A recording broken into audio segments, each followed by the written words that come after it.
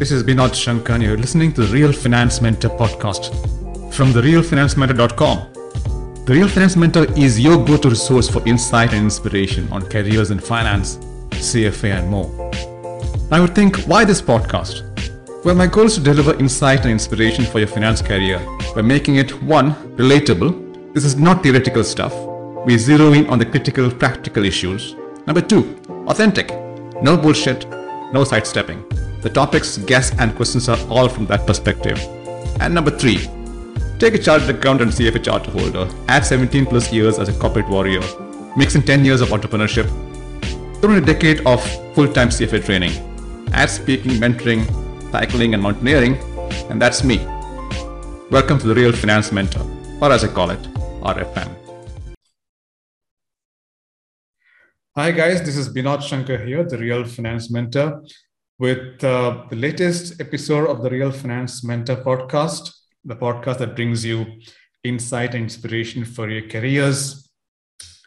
This is the next episode, and I've got a very special guest with me today.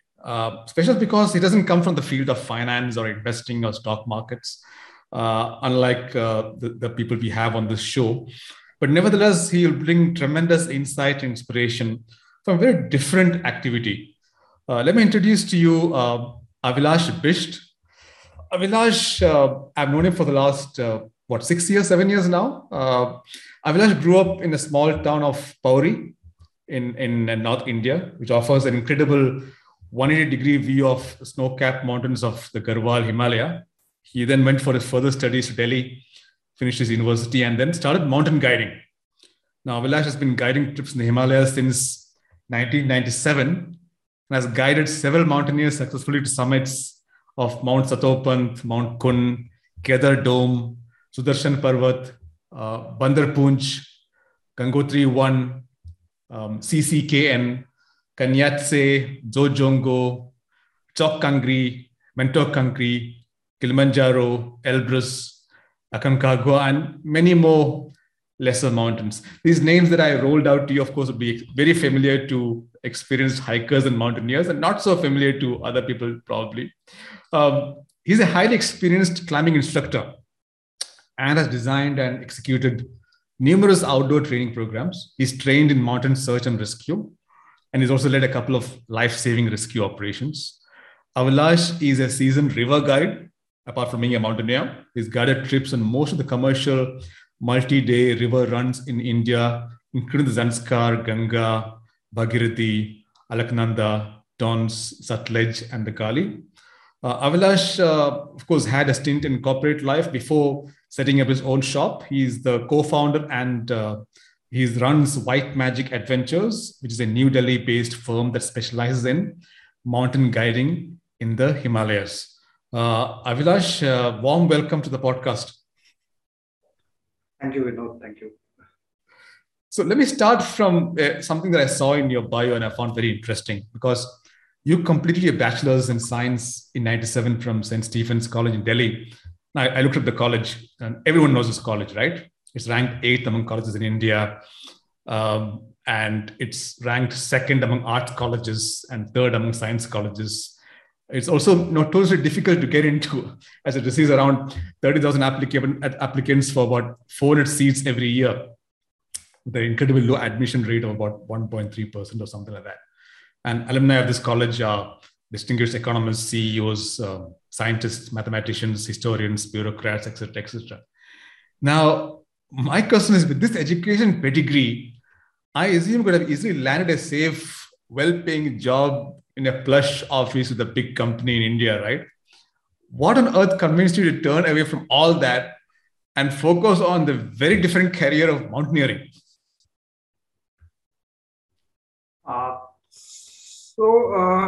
I think I was a bit lucky to get into, that bigger college, So I was good in academics. I could score marks.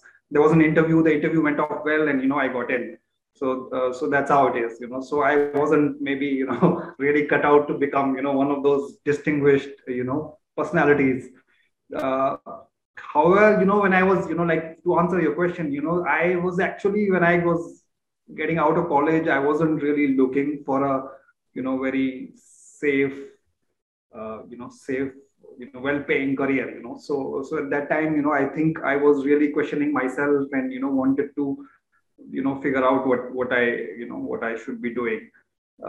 So I think in college I used to do rock climbing. That's in college we were supposed to join a couple of there were clubs and societies, and we were asked to, every student getting admission there was asked to choose two of those. And I chose hiking club as one of the clubs and societies, and I started rock climbing with students from the college. I was having grown up in the hills, I think naturally quite good at it. I would and then we used to go for treks. I found again that I was better than most people when we were out trekking. I was also enjoying it quite a lot. So for those 3 years when I was in college, that was my hobby, and which I enjoyed a lot. It also, I think, uh, gave me a sort of an identity, I guess, in those days. So when I was passing out of college, everyone those days, was doing an MBA. People, CAT used to be the popular, that examination for which people would appear. I also appeared for that exam, but yeah, I had never, prepared for it. I was just trying to buy more time because my parents kept asking me, what next, what next. So, so I guess when I was, when I really had to decide, I was quite confused, and I see a lot of people, youngsters. I think it's quite not natural to think a lot as to what you want to do, and you have so many choices. Those days there weren't so many choices, but yeah, uh, and I really questioned myself deep within, and I was quite sure that I don't want to do a desk job. My calling was for being in the outdoors, was the real calling. So I was lucky to meet an environmentalist that time, Dr. Sridhar, who runs an NGO in Dehradun, and I thought I'll work with him. I wanted to do some environmental science, and I thought maybe that will give me the chance to be out in the outdoors. Uh, but yeah, those days then the NGO wasn't getting enough funding, and there weren't enough projects, and again I was kind of restricted, to more like textbook sort of a learning, not really hands-on, which I had come for. So, but I was still there, and then I met a photographer, Tribhuvan Chauhan. He was a well-known photographer, in those days of film cameras, very popular in Uttarakhand. A lot of big posters, run by, for the government tourism office, were his photographs. So it was his passion. He would go out into the wild and do this landscape photography, and he was showing me some prints from one of his latest trip, out in the mountains, and I was really, when I looked at those pictures and I said, yeah, this is, I was really craving for all that. And then, I asked, he was trying to set up a trekking business in those days to actually sustain his passion of, photography. And when he told me this, I just said that, can I join you? And he said, yeah, why not? And I just jumped in. So that was just a call, I think, just out of the heart at that time. And I didn't think too much about it. I just jumped in, and that's how it happened. So Avilash, I noticed that you didn't immediately start your business after graduation because you worked for about 8 years with another company, Equator Adventures, right, as a mountain and river guide. And before that, you were a freelance outdoor instructor and mountain guide. So many of my listeners are employees in the finance sector who wish to become entrepreneurs. So I have a few questions here. The first question is, what are the 3 triggers that made you switch to entrepreneurship from being an employee?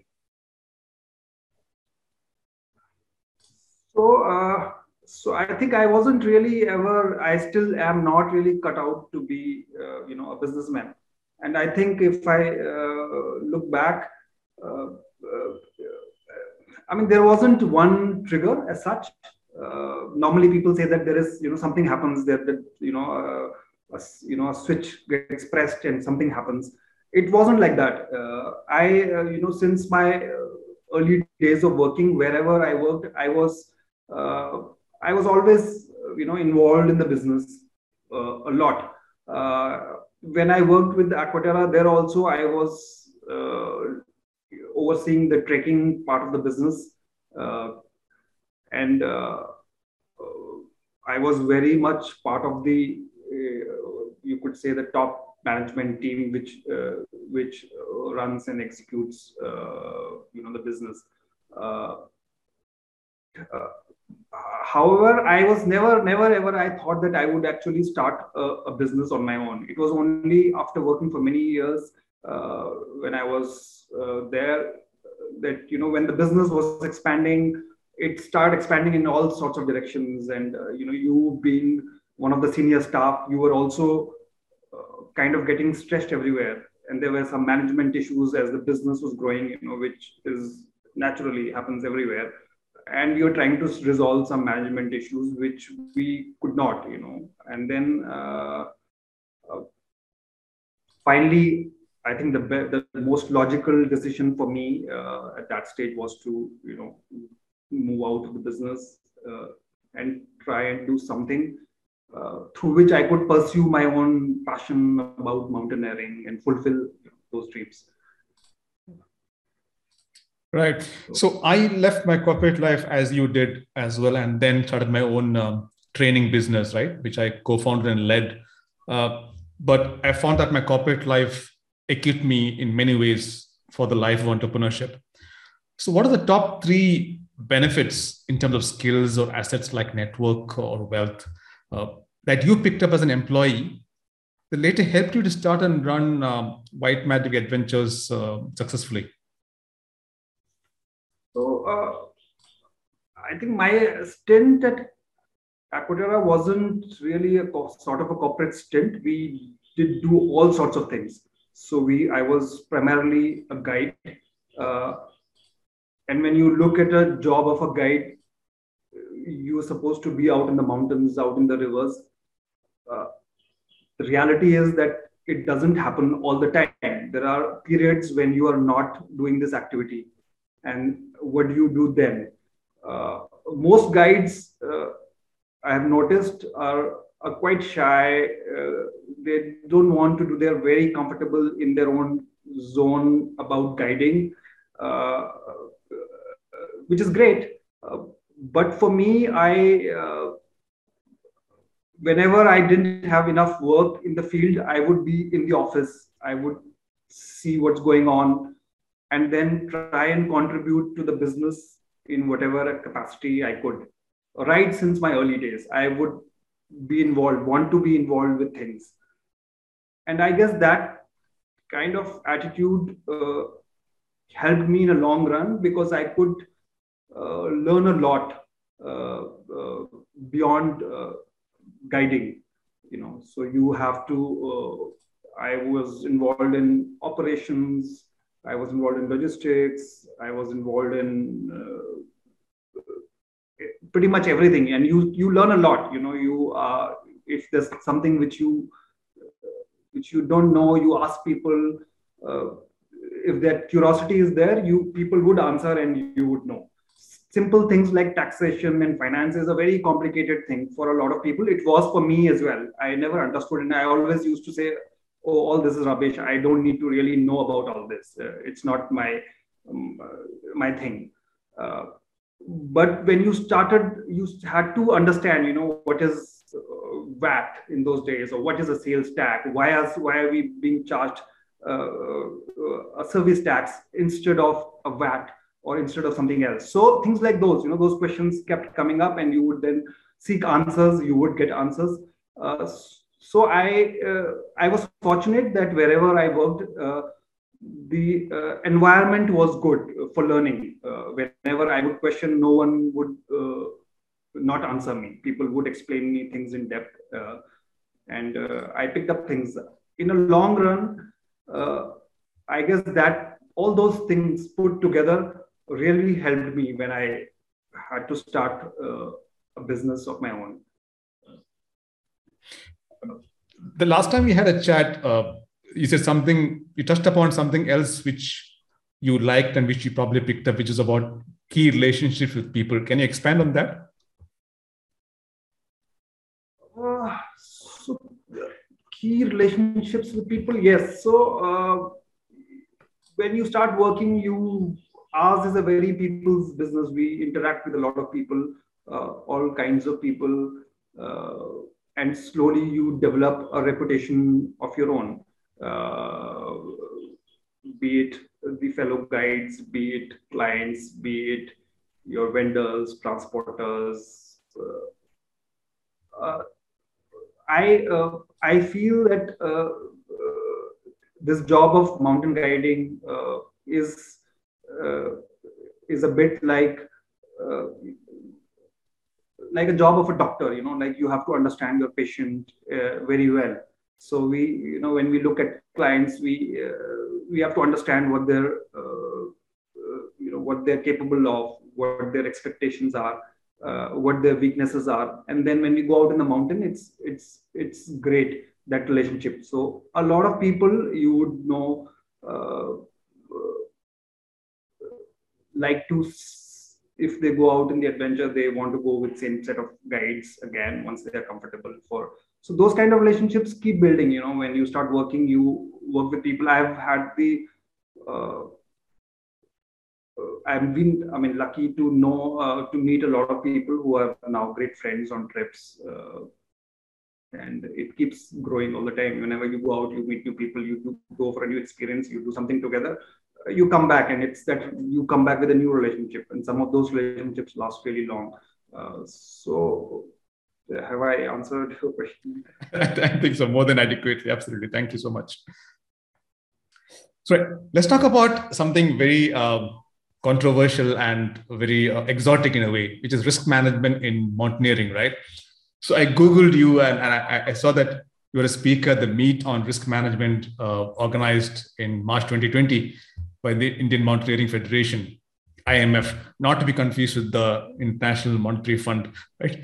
IMF. Your topic was choosing participants for a commercial trip. What are the top reasons, apart from uncontrollable objective risks like avalanche and deep snow and bad weather, why some people don't make it to the summit?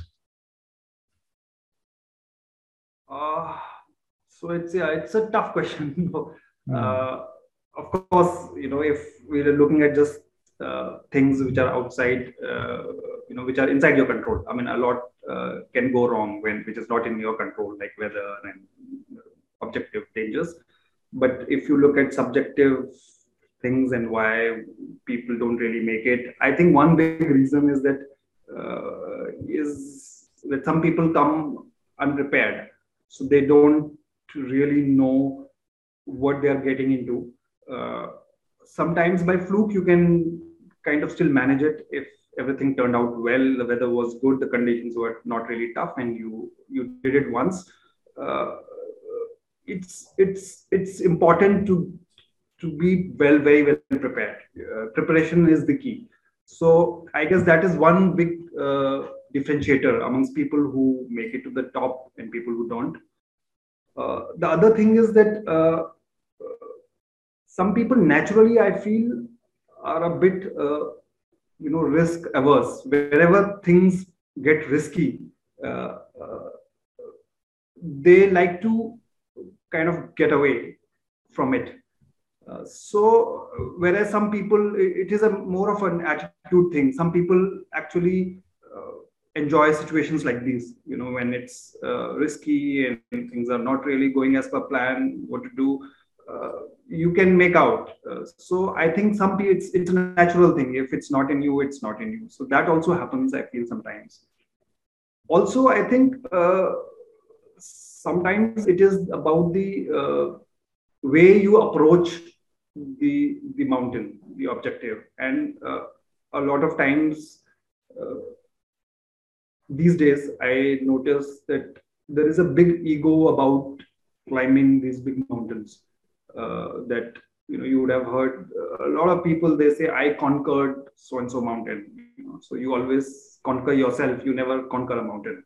So so when the ego with you, when you go, you come very physically prepared, you feel you are really strong, you go head up to the mountain thinking that, yeah, I'm strong and I can really like conquer this mountain. that ego also, sometimes what happens is, it's not mountains are huge, these Himalayan mountains are, it's not easy to fight them. And sometimes if you go with that kind of an attitude, you tire yourself out before the real summit, because every day you're thinking that the harder you work, the better the result would be. uh, so I guess that also happens sometimes. So I think it has to be, the approach has to be slightly different if you go out there to enjoy whatever the mountains, whatever the conditions offer you. And if there isn't that ego, you enjoy your climb much better. You're also in a much nicer rhythm about the whole climbing, and that sometimes is missing. I And mean, sometimes issues related to the operators, to the guides, and all of that, which again you don't have any control on.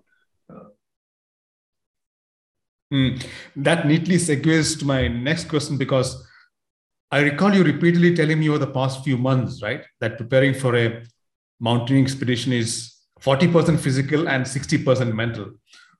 Although for some strange reason, my mind was the other way around, with more emphasis on physical and less emphasis on mental.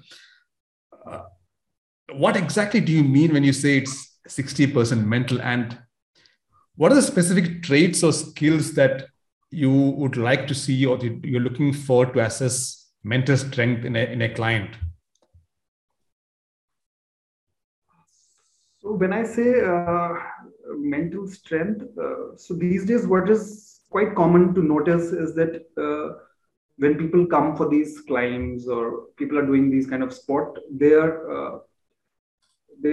train a lot.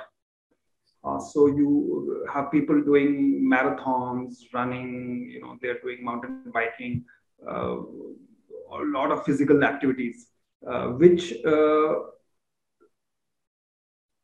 is great, to have that consciousness about being physically fit, being physically tough.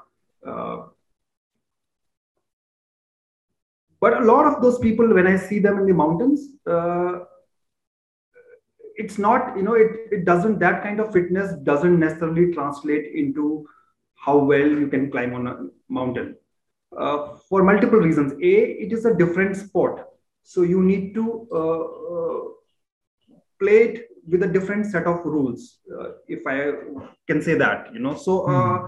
Marathon is a sport in itself. A mountaineer can never be good at marathon, so he'll have to train like a marathoner to become a marathoner. Similarly, if you've been running a lot, if you've been doing a lot of mountain biking, doesn't necessarily mean that you will be a good mountaineer. So a lot of times these people approach the mountain with the thing that, okay, I've done a lot of physical training and now I'll crack it. And when they're not able to crack it, it dissipates, and then it becomes mentally very hard. It's a big agony that, oh, I've done so much physically, I've prepared so much for this, and I can't do it. So that's when your mental makeup comes in. So I say people have to be mentally strong. It is a very it's hard to, first of all, for us to assess who's mentally strong and who's not. And you can only figure it out when you go out climbing with people. That's when you know when this person can break down. But when I'm saying about mental fitness, it's about people who are, when put into really tough situations, they are still the same. Their personality is still the same. The personality doesn't change, and that is more of, again, it's more of your character. It's more of about your attitude towards things. So that's very important, that when you, as a mountaineer, you have to you'll end up getting into really tough situations. It's something when it's really cold, the weather is bad, you are wet inside. You're completely out in the wild with no comfort at all. So at that time, it's more of your mind thing which comes into the picture, where you say, no, I'll keep going, I'll keep going, I'll keep going, rather than some people who say, no, I just cannot do this. This is too tough for me. So yeah, listening to the answer to this question as well as what you said previously and the conversations we've had, Avilash, over the last months and years. So it seems to my mind there are 3 or 4 things, right? One is like people who are not faced by simple things, right? In terms of bad weather, illness, lack of good food, comforts of normal life, or performance of other people in the group that can drag them behind. Second would probably be people who are comfortable in their own self, like you said, not burdened with a huge ego and not trying to prove something, but people who probably just come to enjoy the wildlife and the journey. Third would, like you said, would be people who are patient and calm and relaxed, even in really tough situations. Yeah. And of course, very importantly, would be in terms of people who don't give up easily, don't turn back at the slightest sign of problems. And they'll always find the energy to take that next step rather than say, I give up and I had enough. So how do you assess this? I mean, physical fitness is easier to assess, right? You can ask someone how long it takes him or her to run 5 kilometers or climb X number of flights of stairs. But mental fitness is quite different. So I have 2 questions for you. One is, how do you assess mental fitness for mountaineering? So it's hard to assess mental fitness if you haven't climbed together. And most of our customers, because they're repeat, we anyways know what they are capable of, what their strengths are, what their weaknesses are, and that's how we suggest the climbs to them. But in case of first timers wanting to do these big climbs with us, I think it's very important that we speak to them. Once you speak to them, it gives us a fair idea about what this person's ideas are, in some sense. So we like to explain what's going to happen on the trip. We like to give as much information as we can about the route, about the conditions we can face, and then expect them to be asking us questions about the climb. And that's when we realize if this person is really serious or not, or if he has that experience or not. We also like to know the experience of the person. What all has he climbed? When did he climb it? Who did he climb it with? How far did he reach? And answers to all that, and would give us some sense about this person's capabilities. Yeah. So that's how you can understand. So that's about assessing mental fitness. But my next question was, how does one build mental fitness for mountaineering? So when we talk about mental fitness, again, there is a sort of a preparation which is required. Preparation is the key. There is physical preparation, and then there is mental preparation. You have to visualize the whole climb, what you are going to do, and then have a strategy as to how you're going to approach, the tough sections. You should have try and understand what all can go wrong. If this goes wrong, if the weather goes wrong, are you prepared for it or not? Things like that. Also try and gain as much of experience and skill as you can, even in that setting, wherever you are. You can these days climb in indoor walls. Skill is important. Experience, if not on big mountains, you can't go often on big mountains, but yeah, do some sort of similar activity, trekking out in the outdoors, where it can be hot, where it can rain, where it can get cold, things like that. We do the real stuff. Also, whenever, if you can get a chance, whenever you're out, if you are out of your comfort zone, don't escape such a situation. Get into it. It's don't shy away from things like that. Whenever things are hard, you have to deal with it. Mm-hmm. And I think something else that's probably useful also is to try and, like you mentioned once, try and visualize the climb and have a strategy. Yeah. Yes, I did. Yeah. Mm-hmm.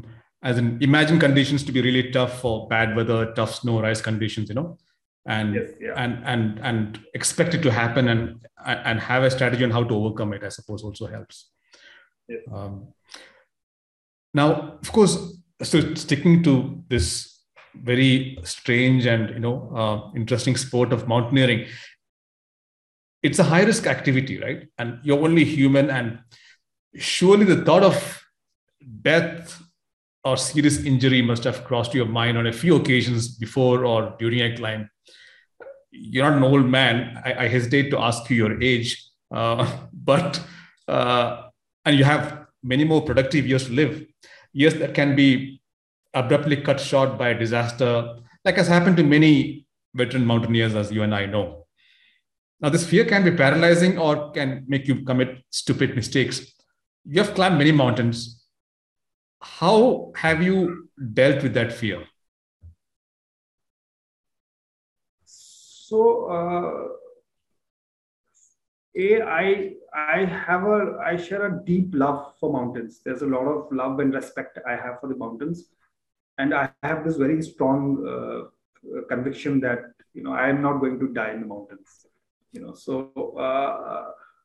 It is a sort of a mutual thing. I care a lot for the mountains. I love them. I know mountains are not going to do anything wrong to me. So I don't go to the mountains thinking that okay, thought never crosses in my mind. In fact, I feel that when I'm out driving in the roads, crossing a street, that is more dangerous than being out in the mountains. So that's never a thought. But yes, you do get into situations which are tough, and you get scared. There is fear. And what do you do then? So with time, you learn to understand your fears better. Fear is, there is nothing wrong to to have some fear. It's actually a good thing, because when you get scared, you all your senses are alive. You are actually focusing a lot on what you're doing. You're completely engrossed in what you're doing, and that's what adventure is all about. You want to get into situations where you can be completely into the thing and not be worried about anything else, and these activities give you that chance to be able to do that. But yes, the fear is there. What you're doing, you can fall, you can slip, you can break a bone. It's You got to understand the fear, and then you got to manage your fear. You have to understand where you go overboard, if you can manage it or not. If it's getting really tough, you can stop. Yeah, I mean. So talking about tough, this is a question I think I asked before, and you neatly dodged that on many occasions. But I had to ask, given your extensive track record and the fearsome summits, at least in my mind, that you have got to the top of, what is your toughest successful climb to date? And more importantly, why was it so difficult? I don't like to look at like a climb as like a toughest climb or the best climb and things like that. There are tough moments on trips. There are beautiful moments on a trip, and all of it can happen in a same trip. But still, I think to answer your question, one of the toughest climbs, I guess, on Satopant a few years ago, I think it was 2018. So there was a big snowstorm, and we lost a lot of time on the mountain. There were three teams trying to climb the mountain at the same time, around the same time. There was us, there was an army team, and then there was a Swiss team.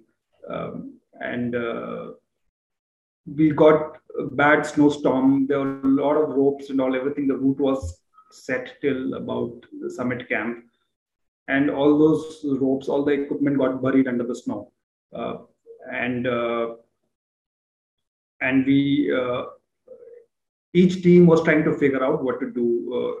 There wasn't really enough time left on the climb to be able to do it. Because initially when the weather cleared, there were avalanche conditions. We lost time, not being able to move and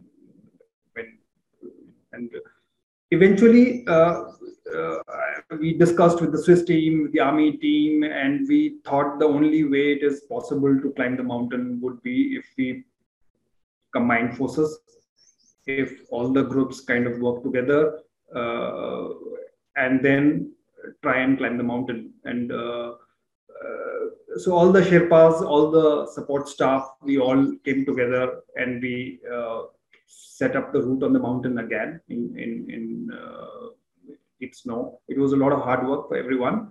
Uh, Also, towards the end, the weather started turning bad again. It started getting very cold and windy. And I remember that summit night was a really cold night, very windy, very hard for everyone. Uh, and you have to take a lot of decisions, on situations like this. What time do you leave? How the weather is going to behave.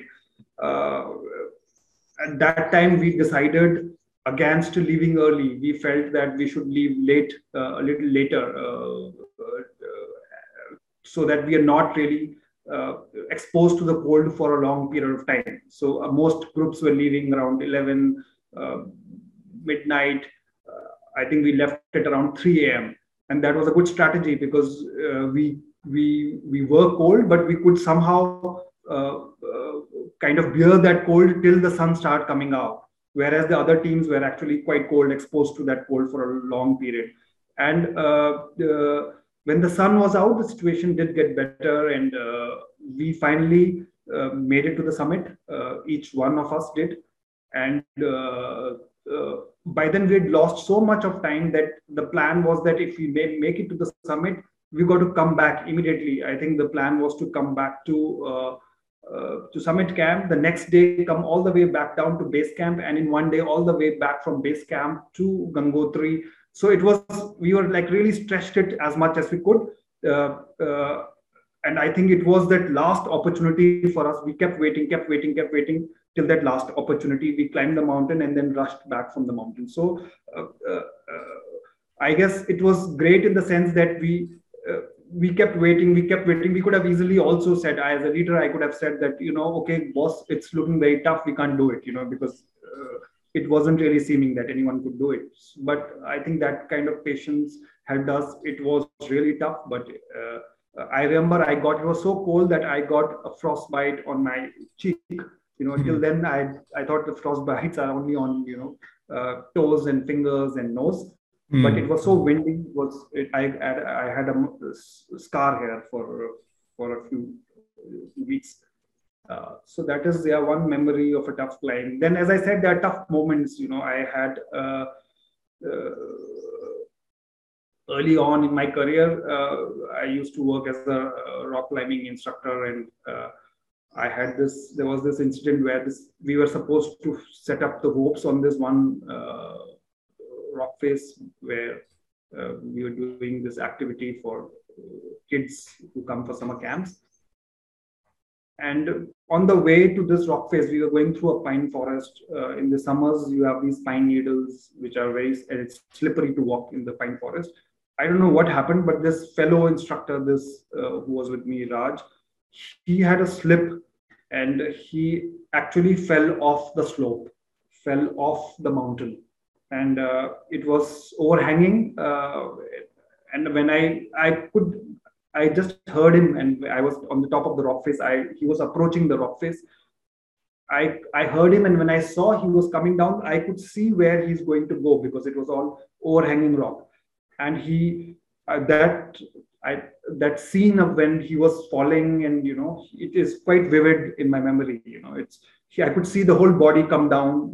He had some rope also with him, all of it, coming down, and where he landed, I could not see, but I rushed to him, and I found him in really bad shape. He was like completely twisted. Luckily, he wasn't bleeding a lot, but he was all swollen up and in a very bad situation.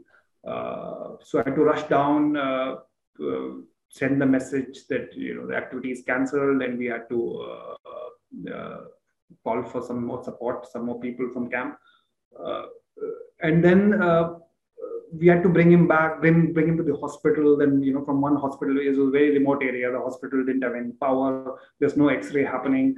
Uh, uh, Things like those. And then you kept moving him from one hospital to the other hospital. I think it took us almost maybe 24 hours or more to bring him down till. First, we got him down to Chandigarh. This was in Himachal, and then from Chandigarh to Delhi eventually. So this was very hard time. You were taking a lot of decisions. I had done my the wilderness first aid training, and I know a few things. But in a situation like this, you have to take a lot of decisions, and you don't know if it's if it is right, if it is wrong. Fortunately, he bedridden for a long period, but fortunately he could come out of it. He had some fractures on his spine, shoulder dislocation, hip dislocation, but he survived. So very tough moment. Things like this is tough. So. So let's leave the cold, thin air and unforgiving mountains, and let's get indoors for a moment, because I'm curious about how you run the company, White Magic, right? Because the company seems to have a good reputation as an expedition operator. And I know because I've been, of course, involved in hiking and mountaineering for some years. And I've also seen some online comments. Plus, you've been rated, I think, 4.9 on Google reviews by nearly 100 clients so far, right? Which is a fairly reliable sample size, and most of the reviewers on Google gave 5-star ratings. Now, from the reviews, all of which I enjoyed reading, by the way, your team members, some names which I saw like Sanjeev Rai and Nitesh, Inder, Pawan, Tashi, Shekhar Singh, Nima Sherpa, repeatedly come up for special mention for their excellent attitude and skills, and for, to quote some of the reviewers, going above and beyond. Now, you're the co-founder and the key man at White Magic. Such employee performance, from my experience in corporate and my experience in co-founding and leading my company, must be the result of a unique corporate culture. My question is, what are the elements of the culture at White Magic that attracts and, equally importantly, retains quality talent? So, as I said, our business is like a people's business. We deal with a lot of people. And when I say people's business, I don't want to limit it to the client side of things. You meet a lot of people, a lot of clients. You also meet and work with a lot of people at the back end, which is your team, which is your vendors, your service providers. And as a business, right, since our early days, we've been very clear that we want to take care of both sets of people. It should not be that you take more care for your clients and less care for your own people. If it does happen sometimes that you start ignoring them, but the moment you start doing that, we as a business, we start getting uncomfortable. So we have to take good care of our team.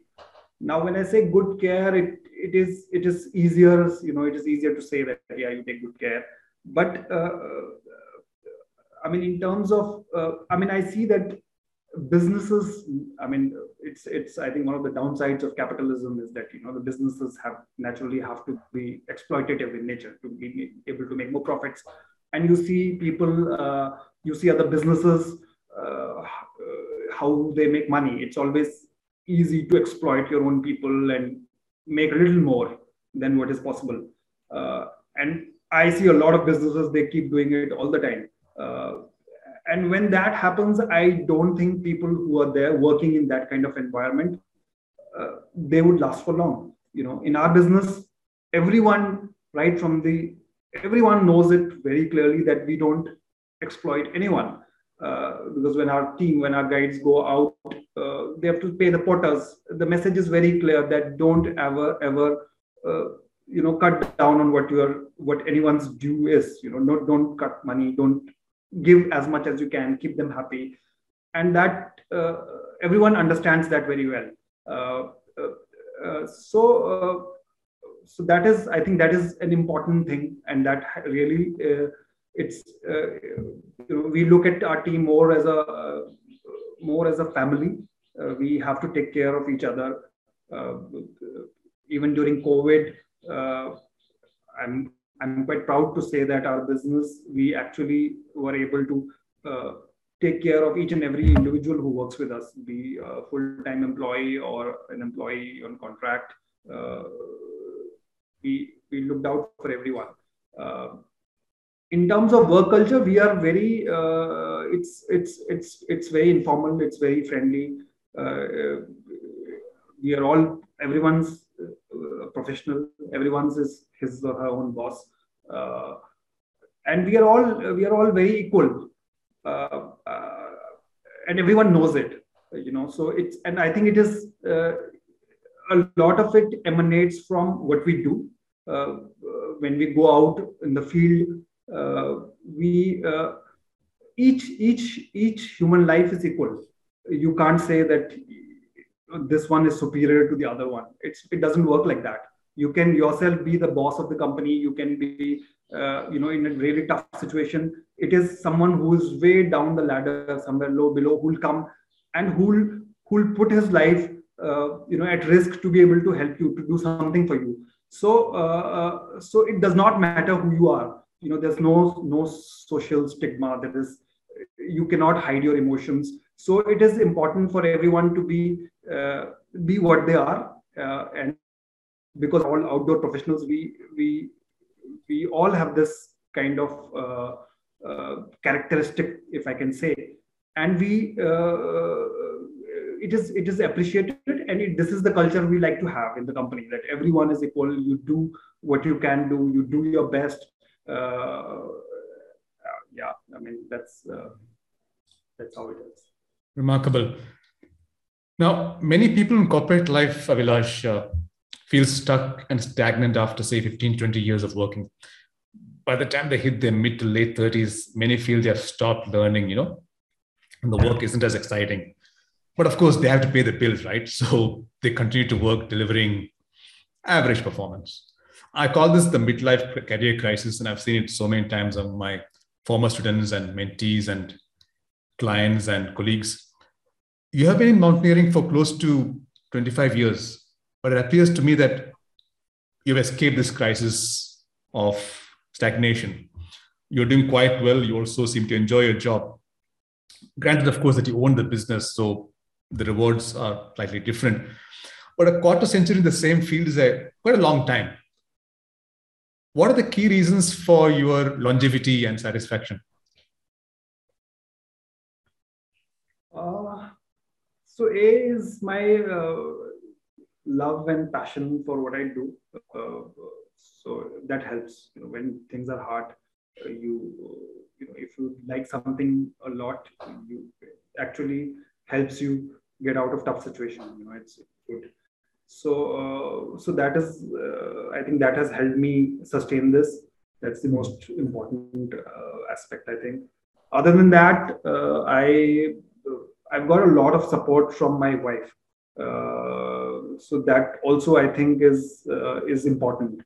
And so she's also, she's from the corporate sector. She had a good job, and very early on in our relationship, I discussed about my career and her career, and I think it was very clear to both of us that if at all someone has to change a career, it will be her. I could not look for an alternate career. I'll be miserable at any other job. But she kind of understood all that. She accepted it, and she did make sacrifices at her end whenever it was required, which is really commendable. You have to have that support to be able to do enough for your own career. So I had that support, a complete unconditional support from my wife all throughout. uh, Other than that, I think I was also a bit lucky in terms of the timing. When I say timing, about timing about of the this whole adventure travel space was growing when I got into this. It was those days very few people would do all this, and uh, it really boomed in the last, I would say, 10 to 20 years. And which meant I had a lot of opportunities. I could do this, I could do rock climbing, I could do river rafting, I could do mountaineering, and still earn a decent living for myself, you know. So now I feel that this space is also getting saturated. So I see a lot of boys who, set up businesses now, and it's not so easy to survive in the current environment because there is, it's quite saturated. There's cutthroat competition. So in that sense, I think I was lucky. Right. So, what are the things you love about your job, Avilash, as co-founder of White Magic, and of course as mountaineering expedition leader, and of course because every job has its pros and cons, right? It's the good, the bad, and the ugly. What are the three activities related to your job that you would rather do without?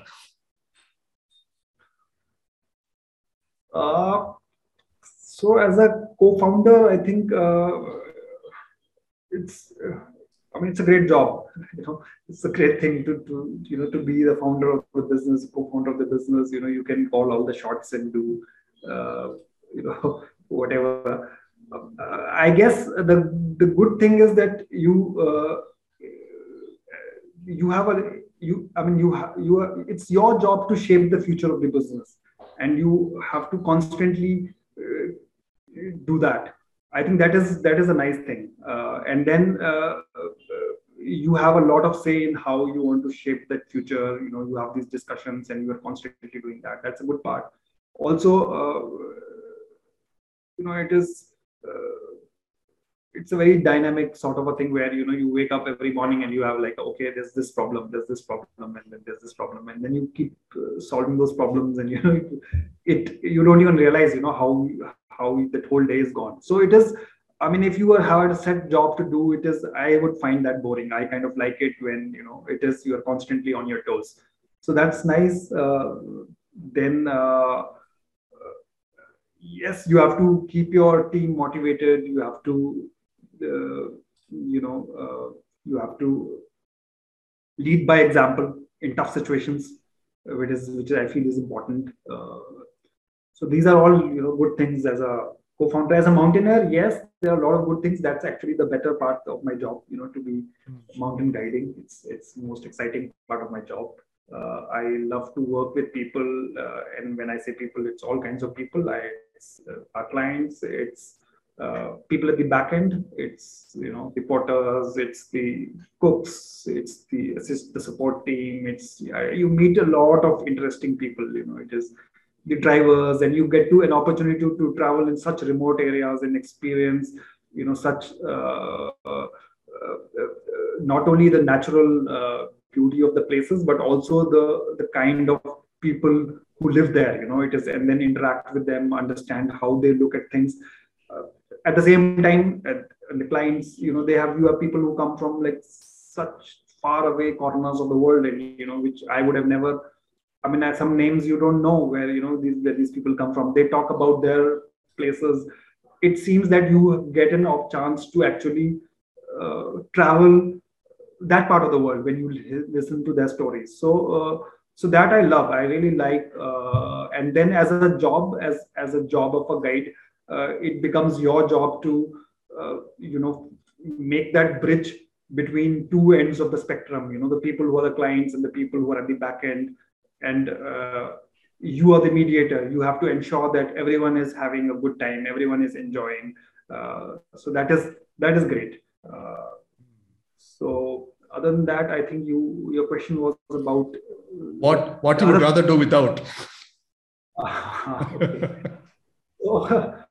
So yeah, as a co-founder, it is. I think maybe what I said was the good part. Sometimes also becomes not so good part is that it is just constant. It never stops. This problem solving. It's always there, and sometimes you need a break. You want to like switch off, but it's hard to switch off, because you are expected to be on top of everything all the time. Other than that, I think it's more or less it's okay. As a mountain guide, I think the tough part is that you, especially now, since I have a son who's growing, you uh, when you go out on expeditions, you also, we have busy season, so we keep traveling a lot during the season, so that you miss out on some family time sometimes. And I understand it's part of our job, and a lot of other jobs also people stay far away from their families. Here it is, we are completely disconnected. We don't know what's going on. If at all, they need help, we are just not accessible. Things like these. So that is like a very delicate balance, the work and the family life balance. As I said earlier, I've been lucky to have a very supportive wife who understands what the nature of my job, and she doesn't expect a lot in at times like this, when in family situations, if I'm required, she takes care of things. So, Avilash, you and White Magic have come a long way, right, in the past few years. So, the natural next question is, what is next for White Magic, and what are your personal goals here? Yes, I mean, there's a lot of planning which keeps happening for the future. I think we need some focus there. There is definitely, there is the drive for us always has been that you do stuff which is authentic, which is bold, that kind of adventure, and not just the touristy kind of adventure. So we are anyway. COVID was a big disruption. It kind of disrupted our ideas at that time, and now I think in future you'll see quite a few new trips coming. Trips which are really far away from the madding crowds, if you could say. So things like those, we want to do more of exploratory stuff. Other than that, we are also doing some sort of experiments with the whole business structure, somehow trying to shift more towards an employee-owned kind of a business model. So let's see how far we get with that. As far as my personal goals are concerned, I don't really have any major personal goals. I think what's important for me now is to I mean, I live in Dehradun. Our son goes to a school here in Dehradun, and maybe later on I would probably like to move a little higher in the hills. I would personally like to do some explorations for myself, travel. Interesting. I like the part about you exploring other adventures which are bold and authentic and not just touristy. It's always nice to get off the beaten track and be where few people have been before. Something unique, tough, yet exciting. So looking forward to getting updates from you on those lines. Of course, we have now come regretfully to the end of this very fascinating discussion. What are your 3 mantras for success in life? So, I mean, that's a very tough question. Everyone has their own definition about success, and its success, I think, is a very relative thing. You have to find your own success, have your own definition for success, and then find it. I think what I would rather say is that, some learnings from, my whatever little I've done, I can, as you requested, so I like to relate, when you are climbing, there's a lot of thinking which keeps going on, and whenever I'm out in the mountains, I try and get into this sort of a meditative zone, which I really enjoy a lot. And at that time you I mean, there are all kinds of, there is a lot of philosophy in the mountains, which is why I think in early days, the sages would, the rishis, sadhus would go head up to the Himalayas because, knew that's where the wisdom is. And when when we are lucky to get to travel to these mountains as a job, we get to do that. It becomes a little philosophical. A lot of things get into your head, and then you kind of correlate it to your actual life. And I like to take those learnings from the mountains and then kind of apply them to my normal life. It's hard. It's easy to say that, yeah, but it's somehow it has helped me a lot. So one is that a lot of times I see that people are complaining about things they don't have.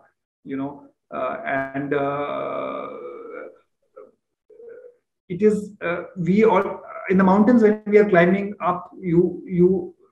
I see clients who keep asking how far. They are looking up and they are not getting there, and they're always getting bogged down by this thing of getting to the top. And at time we tell them, just look down, see how far you've come. And if they ever look down, then that's when they get surprised. You feel happy about how far you have come. So in our day-to-day lives also, I think it's good to look back and see how far you have come. I think most people are doing way better than what they used to be, and we have to find satisfaction there. Is one takeaway. Then I think it's really important to have some sort of a rhythm about things. In mountaineering, I know it helps a lot. If you are in a rhythm, you enjoy your climb. It's not so strenuous. You don't get as exhausted. The whole experience is much nicer. Similarly, in life also, sometimes it's hard for me also. It's, again, as I said, easier said than done. And one of my, like you said, what's your personal goal? You are trying to find a rhythm. It's important to find a rhythm to your life. What you're doing, your own identity. Sometimes we are trying to do too many things. So it's better to do less, but do something which is in rhythm, which you can enjoy. So that's about it. So if I was to summarize, don't look up and get nervous. Instead, look down and be grateful and happy at how far you've come. Yes. Second would be, focus on the next step, forget everything else. And thirdly, lastly but not the least, would be try and find your own rhythm and enjoy it. So thank you, Avilash, for this wonderful interview. I know it's been a struggle trying to pin you down and to get the right times over the last couple of months. Because you have multiple responsibilities, an expedition leader, business owner, family man, you're away in the mountains, trekking and mountaineering. So, but finally, I'm delighted that I was able to, piece together this insightful and powerful interview, because it's the first time I'm interviewing a mountaineer or a sportsman in other words. And the unique perspectives that someone like that brings to life, career, wellness, mental and physical wellness is quite interesting, which we've already talked about during this podcast. So thank you for making the time and going through the questions and iterating the script many times. And I look forward to seeing you on the trail in the next few months. Sure. Thank you so much, Vinod. Thank you. Pleasure. Podcast is brought to you by The Real Finance Mentor. Thank you so much for listening. And I really hope you found it insightful and inspirational. If you did enjoy this episode, please drop us a review and spread the word. And be sure to check out more exclusive content on therealfinancementor.com and my LinkedIn profile, which is Binod Shankar CFA. Let's keep in touch. Just add your name to the mailing list on therealfinancementor.com and we'll tell you about new episodes, plus book reviews, upcoming events, and blogs. Till the next time, onwards and upwards.